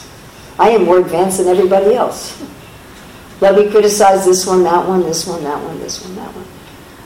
I think I can say that one of the biggest problems we have in ISKCON is this Vaishnava aparad. It's really a problem. And as soon as somebody engages in Vaishnava aparad, it's just like they're feeding an elephant in must. So what are we supposed to do? As soon as we notice a little hint of this tendency for Vaishnava aparad, immediately starve it. Immediately starve it. Trying to put it in a cage, is not as effective. Just starve the thing. And then the tendency will pass. All right, so now we are in our eastern quadrant. We are in the devotion connection, and we've starved our elephant in must. And so now we're going on to the last part of our metaphors. And I'm sure many of you remember this from when I was here last time. Last time I was here, I taught this Srimana Shiksha in depth. So I'm going to be going through it just very briefly today. If you want to study it in depth, I noticed you have a copy in your library, and I didn't bring any copies with me this time, but it's also available on Amazon. So this was written by Raghunath Das Goswami while he was staying at Radhakund after the departure of Sri Chaitanya Mahaprabhu. And these are instructions for those who've already started on the path of bhakti, who've already started on the path of devotion connection. So that's why we put it here in our story. You've gone through the material forest of enjoyment. You've looked at the mastery connection, the knowing connection, the action connection, and devotion connection. You've conquered the witches of bhakti and mukti. You're going for real devotion connection. You're starving your elephant in must. What do you have to look out for? So here we are on the path of devotion connection. How are you going to go from taking up that path to reaching perfection? So one has to have a spiritual master or spiritual masters, and one should see them as one's dear friend. One should have great love for the spiritual masters. Unprecedented love, Raghunath Das Goswami says. Not like just the love of this world, but a deep, abiding love for those who guide us on the path, which of course, as Jad Bharat compared them to, again, the honeybees. So to take their guidance, we don't want to have a guru, Prabhupada said, as a pet or a fashion. You just have some picture of your guru. Oh, here's my guru. But actually to follow one's guru and to follow one's guru with love. And Bhakti Vinod says, not to see them just as a saintly person, but to see them as a dear friend. And then one also has to have great love for the mantras and the holy name. Because the essential process of devotion connection is in the singing and the chanting of the holy name, especially in this age of Kali. So, of course, there are many aspects to devotion connection one can do, but this way is a very easy and direct way to connect with the Lord. So one should really have great love for this, not taking it up as just some ritual or something official. And one should have great love for the holy places. So this means holy places like Vrindavan and Mayapur, but also means here. This is here's Radha and Krishna, and Sitaram, Lakshman, Hanuman, and Jagannath, Balaram, Subhadra, Nrsimha, Lakshmi, Nrsimha, and Gauri Tai. So here is also the spiritual world, and one should have love for this place. So what does that mean? It means that one should come here, one should take care of it, do some service here, keep it clean. Right? I notice signs all over the place, keep it clean, keep it clean. So it's unfortunate we need signs to say keep it clean. Isn't it? That's a sad thing that we're required to have signs. Put the books back, don't leave a mess in the toilet room. But if we love the holy place, we naturally want to keep it clean and take care of it. And love for the process of surrender, because devotion connection is all about surrendering our false ego. It's all about surrendering our concept that I'm the enjoyer and I'm the center. And for a materially attached person, that can be a little bit of a painful thing to do. Like, oh, I'm going to have to surrender. I mean, it's interesting how in ISKCON we many times talk about surrender as something very painful. Somebody's sick and they say, oh, I guess I'm getting purified, Prabhu. But we should be eager to get rid of this false ego, which is the source of all of our difficulties. So Raghunath Das Goswami gives 4 levels of false ego and pride, 4 different categories and levels. And we're not necessarily going to pass through them in this order, but generally speaking, we're going to go through them in this order, between taking up the devotion connection and attaining Krishna Prema. So the first one is false ego in the form of sound. And, I have to do this too. So this is, ordinary gossip, mundane talk, right? The talking of politicians and the wolf in sheep's clothing there. These are politicians. Certainly Vaishnava Aparad is included in here, but even if it isn't your full-blown elephant in musk at this point, anything that's like useless, it doesn't help you materially or spiritually. Just useless talk. What movie star got married? It's just completely useless. And especially it's a problem if it's fault-finding. So this is hearing this kind of talk and speaking this kind of talk. What do we call it? Prajalpa. Right? One of the main elements of fall down. So of course, Prajalpa's been there for millions and millions of years. But one of the things about our modern society is we've just increased Prajalpa exponentially. We all have a little computer in our pocket that can be a source of basically unlimited Prajalpa. It can be a source of unlimited nectar too. But it can be a source of unlimited Prajalpa that we can find out all the nonsense that anybody is saying all over the world. Right? Isn't it? So Raghunath Das Goswami compares this just useless talk to a prostitute who steals our wealth. So a prostitute may look attractive and may seem to be promising pleasure, but all she's interested in is the client's money. So what happens if we become absorbed in mundane sounds is we lose our ability to access bhakti. And the reason for this is that sound is the key to creation in general. So the whole world was created by sound. What was that sound? And our existence, explained in the 3rd canto, was also created by sound. So if we are filling our mind and our ears with useless, mundane sound, it's no use either materially or spiritually, then we are creating another material body for ourselves. And our wealth of bhakti will be gone. And eventually, if we listen to mundane sound enough, we'll even forget why we took up bhakti. All right, then he says, don't listen to talks of liberation. So we already talked about that going to a religion for liberation is haunted like by a witch. But here the metaphor Raghunath Das Goswami gives is that of a tigress. I don't know if you can see the tigress there. Can you see it? A little bit? So the tigress, no, don't go ahead. No, we're going wait. You're spoiling everything. Go back to our tigress. Yeah, there we go. So here's a yogi looking for liberation. Oh, there we go, zooming on our tigress. And the tigress is going to eat the yogi. So this is actually not that different from the idea of the snake and the mastery connection eating the practitioner, devouring the practitioner, same kind of thing. But as soon as we're practicing bhakti yoga, but we've been talking about liberation. And you find devotees will talk, oh, I can't wait to get out of the world, I can't wait to go back to Godhead.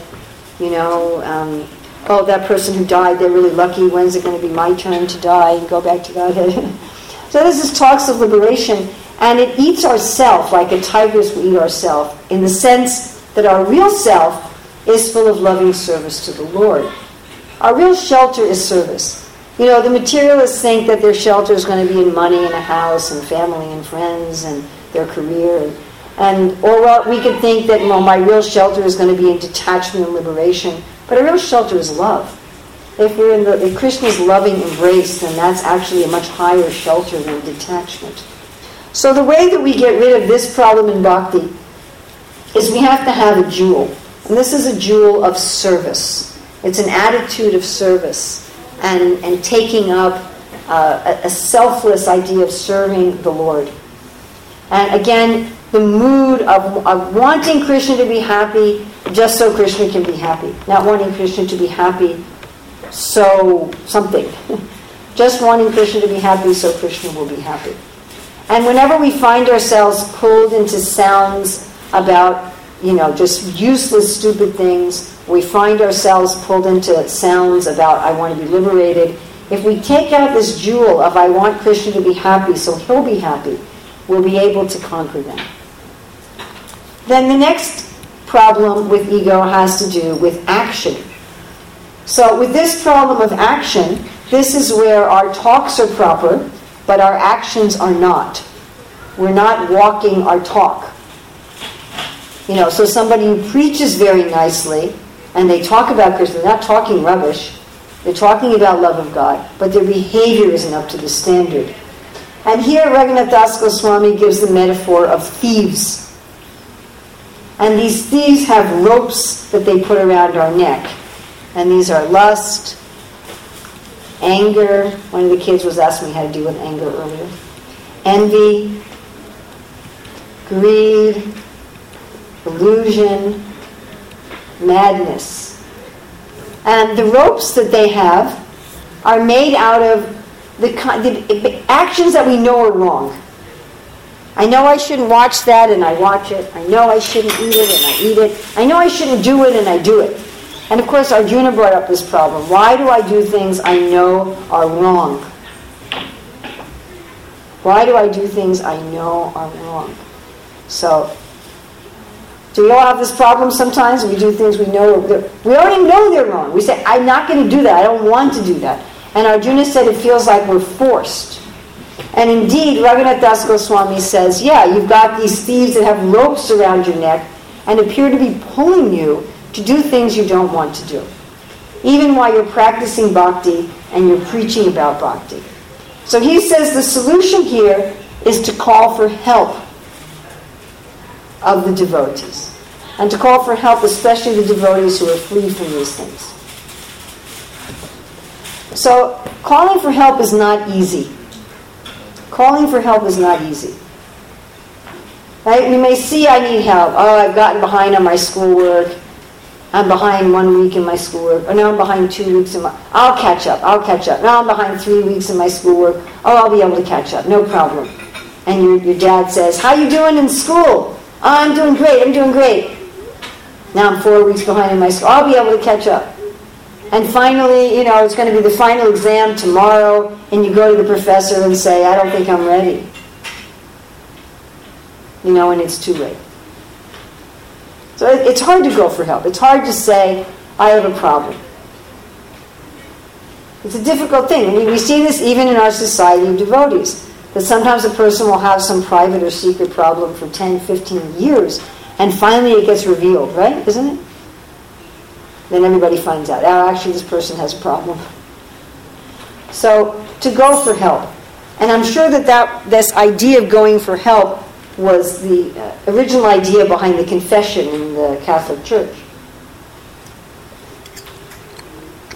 You know, that you go to some priest and you say, I'm having a problem. You don't just keep it to yourself. So it doesn't mean you should write it on the internet. It doesn't mean you should tell everybody in the world about all the problems that you're having. But it means that we should have some sadhus that we trust, that we can reveal our mind to. It's one of the items of bhakti, is to reveal one's mind in confidence, in such a way that we are willing to take instruction. Not, I have this problem and I'm not going to hear anything you have to say about how to solve it. And also in a way that will enliven both of us. How can I work in a way that Krishna will help me overcome this problem? All right, next Raghunath Das Goswami talks about dealing with the false ego and pride in terms of the mind. And here he talks about a very special kind of hypocrisy where we are fooling ourselves. And his metaphor for this kind of hypocrisy is a bath in burning donkey urine, which was everyone's favorite Mana Shiksha metaphor. So when I teach Mana Shiksha in depth, when I would teach this particular verse, that was always the one everyone remembered and everybody's favorite. So here you see that the thieves are dead, lust, anger, envy, greed, in their gross form are dead. And the person is thinking, wow, I conquered these things, my actions are in line with my philosophy, I have integrity of action, and now I'm definitely getting purified. And Raghunath Das Goswami says you have to be careful because you can be accidentally bathing in donkey urine. This donkey urine is when we do the right now. We're speaking the right thing, we're doing the right thing, but our motives for doing the right thing are wrong. I'm doing the right thing so other people will praise me. I'm doing the right thing so that some rich person will give a big donation. And I'm not really acting in a mood of bhakti. And I may even do some wrong things and justify them. I neglect my sadhana because I have so many important services that need to get done. This kind of thing. Or I preach exclusively to the opposite sex and say it's all in the name of preaching. So many ways that we can mentally justify things that we're doing, but the real motive is different. The real motive is some sort of inner subtle form. We're free of the gross forms of pride and anger, but there's some sort of subtle form of that operating. So Raghunath Das Goswami says that we get free of that by bathing in the ocean of love. And bathing in the ocean of love at the feet of Radha and Krishna, meaning that we surrender our mind to them and we say, my dear Radha Krishna, please show me what's actually in my mind. Please show me my real motives. Give me the courage to face them and give me the courage to be free of them. So then from there we go to the most subtle level of false ego, and that is in the heart. And this is the deep driver. And here Raghunath Das Goswami gives the metaphor of a dead dog. So when a person has come this far in bhakti, they're actually at a point of great advancement. They're swimming in the ocean of love at the feet of Radha Krishna. Right? They have a jewel of service. They're taking help from the sadhus. Their actions are in accord with their preaching. They're actually functioning at quite a high level. And so they may become proud of their what? Their advancement. They become proud of their advancement. They start thinking, I'm a very advanced devotee. And it was one particular person in ISKCON where this was a very obvious progression. We had one leader where this was quite obvious. You saw that this person became very, very advanced and then became proud, I've become very advanced. It was quite an interesting thing. And when you're proud of your advancement, then you want everyone else to recognize how advanced you are and everybody to say, oh yes, you're a great saintly person. It's kind of like you've given up on becoming God, but you want to be a saintly person. You want to be a big saint, So this pride of wanting to be honored for one's religiosity is compared to a dead dog. And then Raghunath Das Goswami gives a further analogy of a disloyal woman who wants to eat this dog. So the dog represents the honor one gets for being advanced in bhakti, and the disloyal dancing woman represents the desire to enjoy that honor. Just like we found Madhavendra Puri when Gopinath gave him the sweet rice, when Gopinath sold the sweet rice for him. and he was eating it, and he thought, oh no, in the morning everybody will find out what happened and they will praise me. So what did he do? He left. He didn't say, well, that's okay, they can praise me. I mean, after all, Gopinath did steal the sweet rice from me, that's totally cool if they praise me. They ought to praise me for that. So he didn't think like that. He thought, let me get out of here before they start praising me. Of course, the praise followed him wherever he went, and he got praised anyway. But his mood was, I don't want to be praised as a saintly person. I remember when Prabhupada was talking about Varnashram, he was talking about, first class, second class, third class, fourth class people. And one of the reporters who was there said, so I guess you must be one of the first class. Prabhupada said, no, I am fifth class because I'm serving even the fourth class person. And when people would praise Prabhupada would deflect it and say, no, I'm simply following my Guru Maharaj. Yes? We've heard it said that somebody who praises you is actually your enemy. Yes. Now that doesn't mean, by the way, that you shouldn't praise anybody. So, it's not that if you have children or students or employees that you should just criticize them all the time. I'm criticizing you for your own good, otherwise I'm your enemy. Of course you should correct them, but they also need encouragement. But the idea is that we shouldn't be hungry for people praising us for our advancement. In fact, Prabhupada defines humility as not wanting to be honored for being a religious person. That's how he defines humility in the Bhagavad Gita. So Bhaktivinoda Thakur further says that this disloyal woman, well, why is she disloyal? Because when you want to be praised, you go to whoever praises you, and you leave whoever doesn't. That she has a lover named Deceit. Because when we want people to praise us for our advancement, then we will generally portray ourselves as being at least a little bit more advanced than we actually are, isn't it? We become deceitful. And Bhaktivinoda says that this desire to be honored for our bhakti is at the root of all of our other anarthas and all of our other attachments. So we get free of this problem, Raghunath Das Goswami says, by being the loyal servant of the great generals in the army of Mahaprabhu. By giving all credit to them, they'll take this problem out of the heart, knowing that only through their help, that we can't do anything on our own. Instead of wanting to be served and honored, we should serve and we should honor, which is, of course, the third verse of the Shikshastika. And then, by the mercy of these great devotees, then even though we are fallen, we no longer see, oh, I'm so advanced, I'm so wonderful, we see, I'm so fallen, but by their mercy, they can bring something good out of my fallen condition.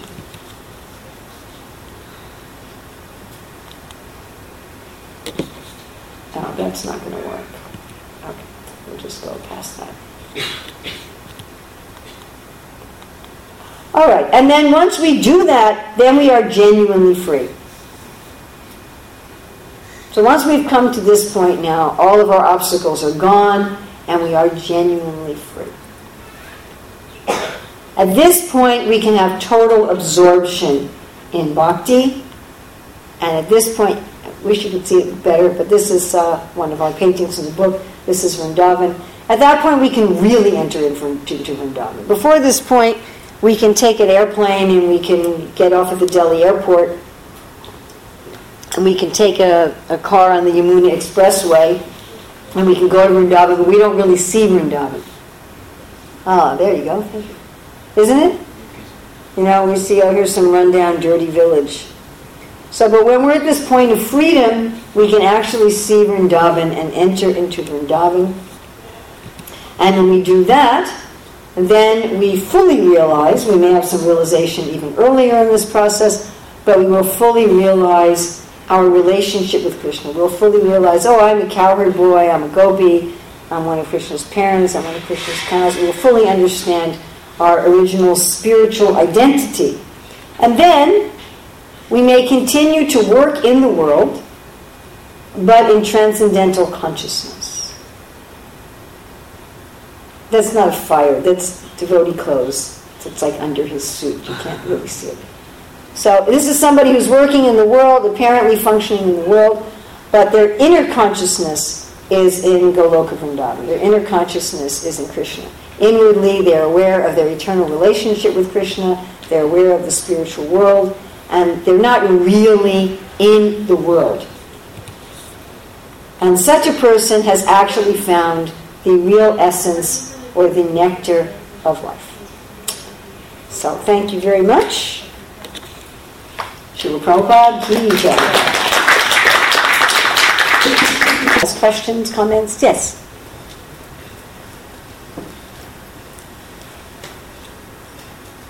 Hare Krishna Mataji, thank you so much for the wonderful class. Hare Krishna. Clarified lots of confusion for me.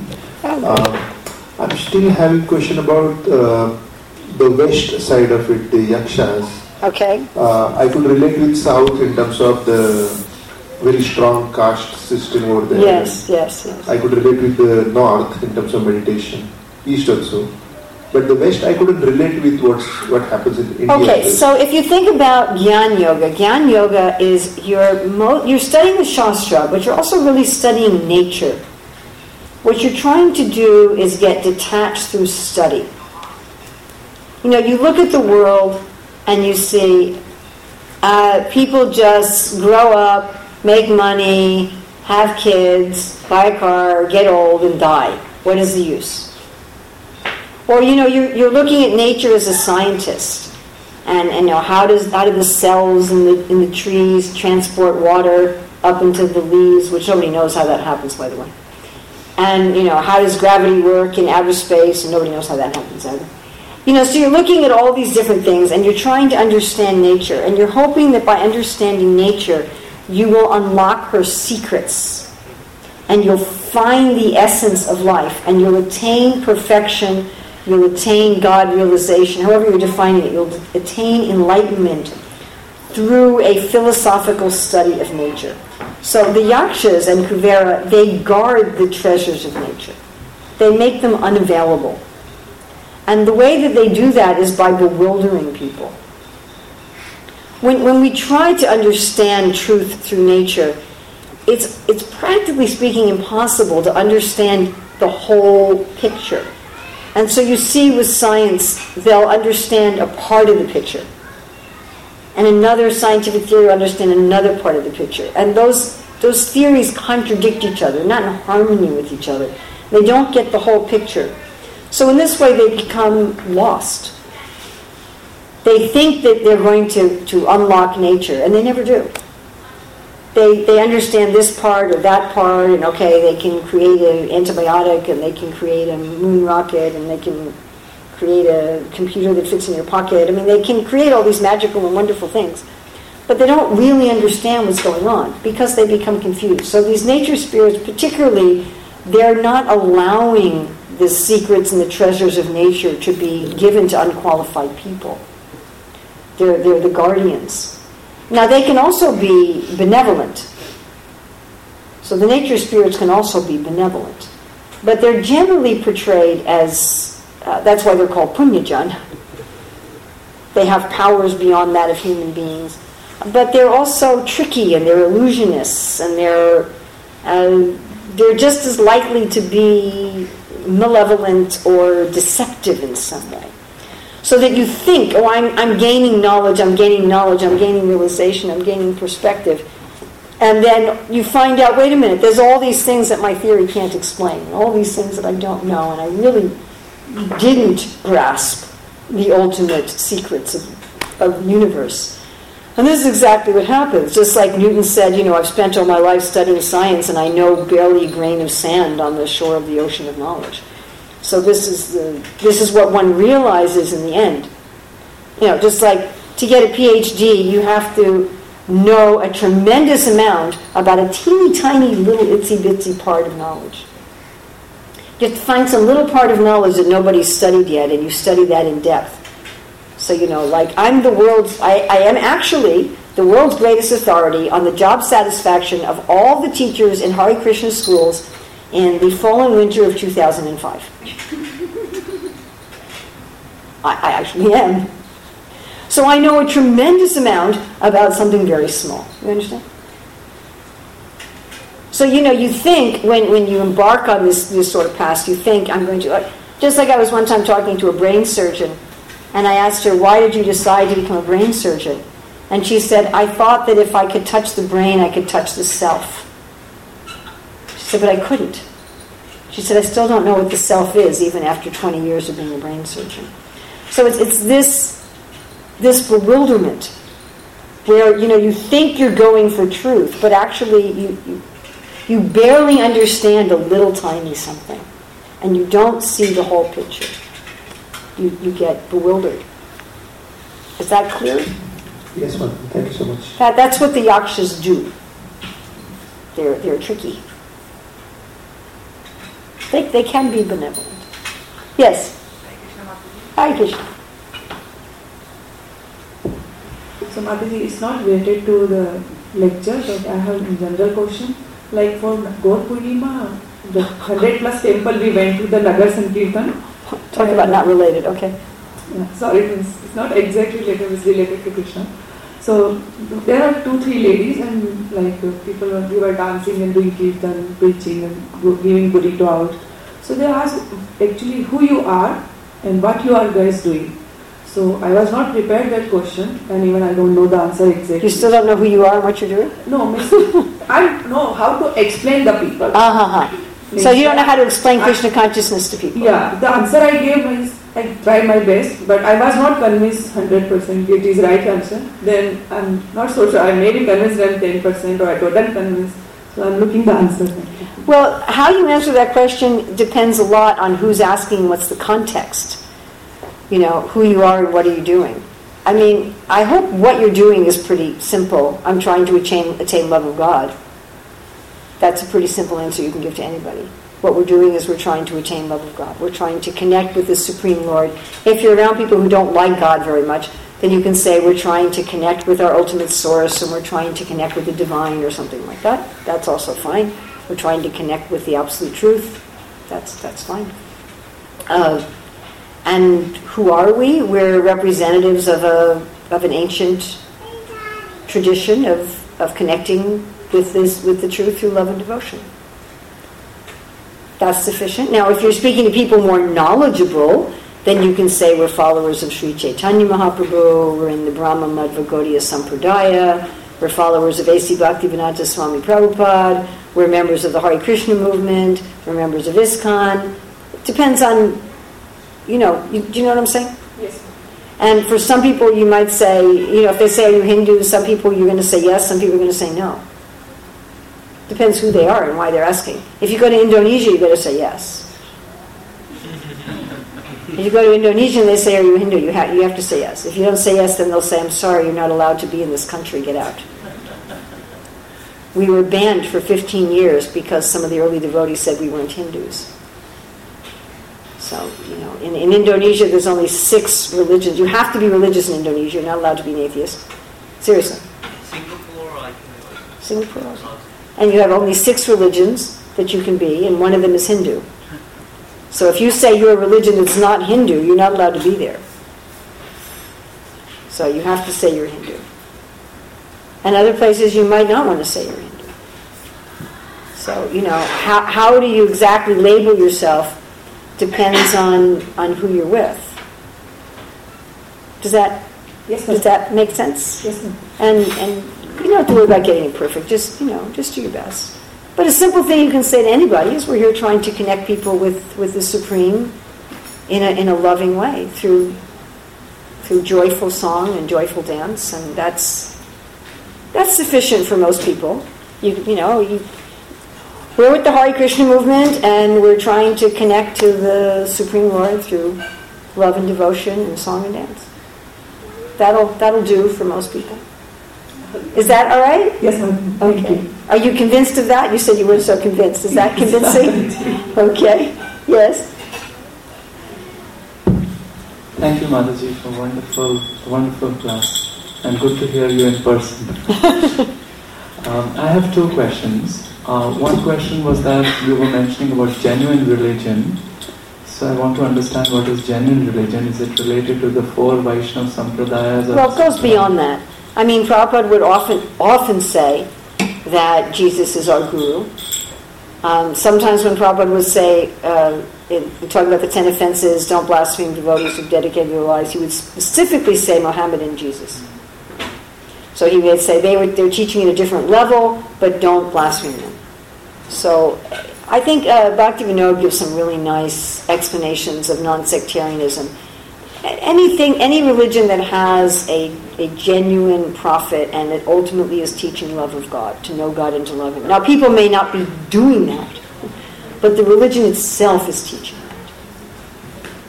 Is that okay? Thank you. I mean, is everybody in ISKCON trying to know and love God at every moment? No, of course not. But that doesn't mean that our religion is not teaching that. That's what we're teaching. We're teaching to know and love God. So that's not dependent on the fact that we're teaching that in a genuine way does not depend on whether every single person at every moment is actually doing that. Okay, I think we should end now. I do have a few more books left if you would like them.